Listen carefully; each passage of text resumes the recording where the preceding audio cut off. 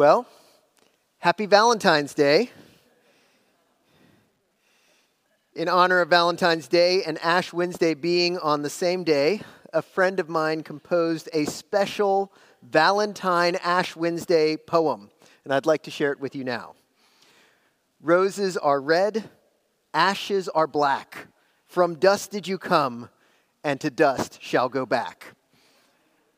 I mean, there's nothing more romantic than taking your date to a church service, getting ashes smeared on your head, and telling each other that you are going to die.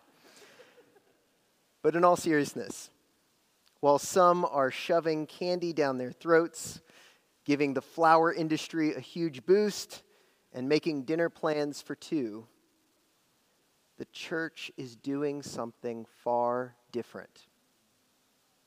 You know, I've always found it ironic that our culture has a special holiday for something that they already celebrate the other 364 days a year.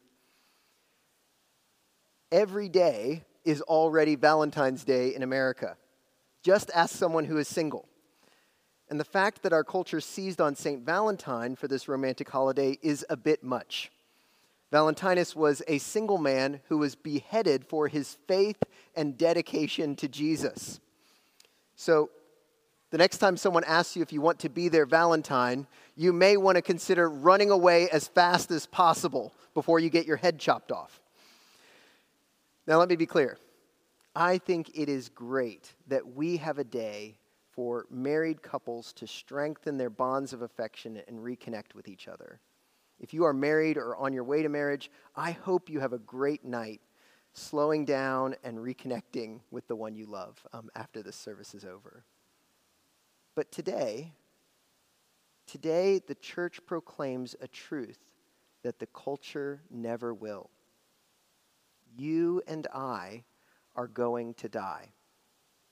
Everything we own will turn to dust, including our bodies.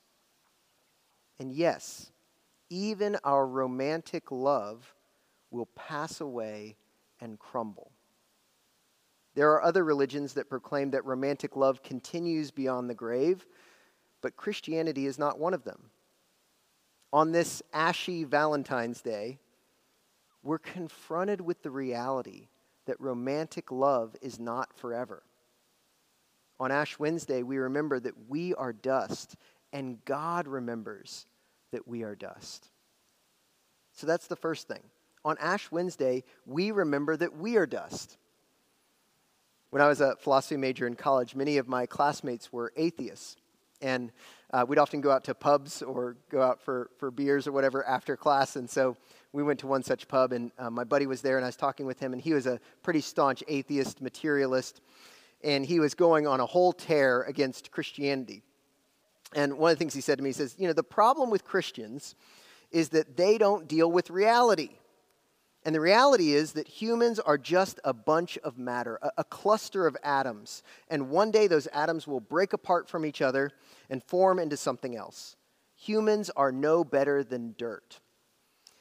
And I happen to know that this friend of mine had a Catholic background. And so I just leaned over at the bar and I whispered in his ear, "Remember that you are dust, and to dust you shall return." He didn't bring up that argument ever again with me, but the reality is that Christians have always looked death square in the face. We don't shy away from it or pretend that death isn't real. When we have a funeral, we bring the body into the church and place it right here at the front at the altar rail. Now that might seem pretty strange. Why do you bring a dead body into a church for a funeral? Well, one reason we do that is to help family and loved ones say goodbye.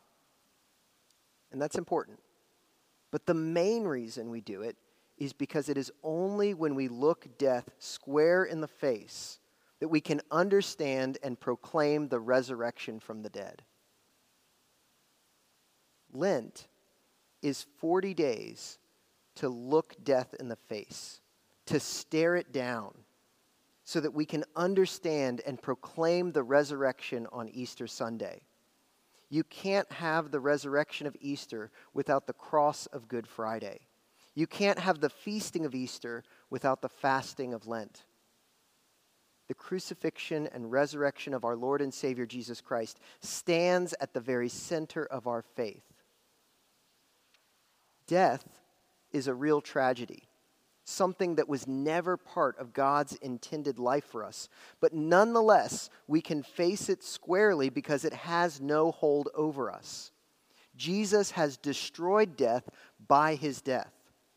And because of this, death becomes a focal point, a way of refocusing our entire lives, figuring out what's actually important in life. You know, I can always tell when somebody's lost a loved one, whether they've grieved well or not. Because people who grieve well, they reorient their priorities. They refocus their spiritual life, and they renew their commitment to follow Jesus. They start to realize what is really important in life and what is just dust. They see clearly what lasts and what gets blown away. And that's what Jesus is getting at in Matthew 6. Jesus is saying, don't spend your life investing in something that's going to turn to dust. Spend your life investing in an eternal reward, a reward that won't just crumble before your eyes. Jesus invites us into a new way of living, a way of living that is death-proof. Jesus says, make an investment in your relationship with God. Pray earnestly. Don't let anybody see you doing it. Pray earnestly to God. And the one who sees in secret will reward you. He'll notice. He'll see. You're not going to get any fame or notoriety. No one's going to see it, so they're not going to think you're super spiritual or the super Christian or anything like that. But your Father will see it. Jesus says, when you fast, don't do it to get attention from people. Do it to give attention to God. Jesus says, when you give money, do it secretly. Don't let anyone know. In other words, Jesus says this Lent, don't settle for a reward that turns to dust. Seek an eternal reward that death cannot destroy. You can death-proof your life by making an investment in the eternal. And when we live this way, we are remembering that we are dust. We're acknowledging the reality that we are dust. This brings me to the second truth of Ash Wednesday. God remembers that we are dust. This is really the good news of Ash Wednesday. Remembering that we're dust and ruminating on our mortality doesn't feel like good news. But there is good news because God remembers that we are dust. As the psalmist said, as a father cares for his children, so does the Lord care for those who fear him. For he himself knows whereof we are made. He remembers that we are but dust. God remembers that we are dust. This is the good news of Ash Wednesday. Now, why is that good news? Because God is gracious and merciful towards us precisely because he sees how weak, fragile, and dirty we are. He knows us. He was the one who formed us out of the dirt. The Hebrew word for human is dirt. That's what it is. And in fact, our English word, human, that comes from the Latin word humus, which means dirt, right? So even our English language captures this, that we are dirt. Hummus, the delicious stuff that looks like brown sludge, but everybody loves.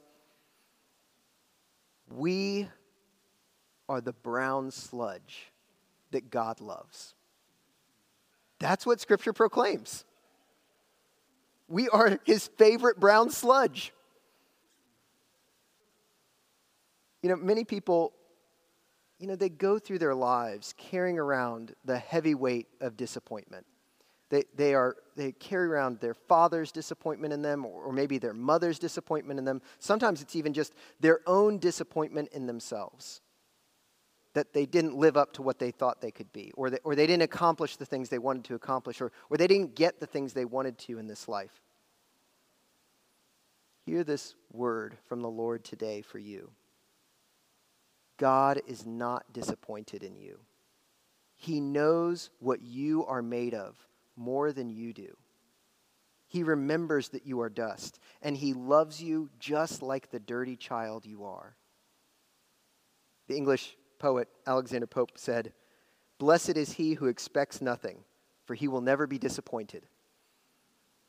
God is not disappointed or surprised that you are a sinner. You didn't catch him off his guard. And what does a sinner get from God? Love.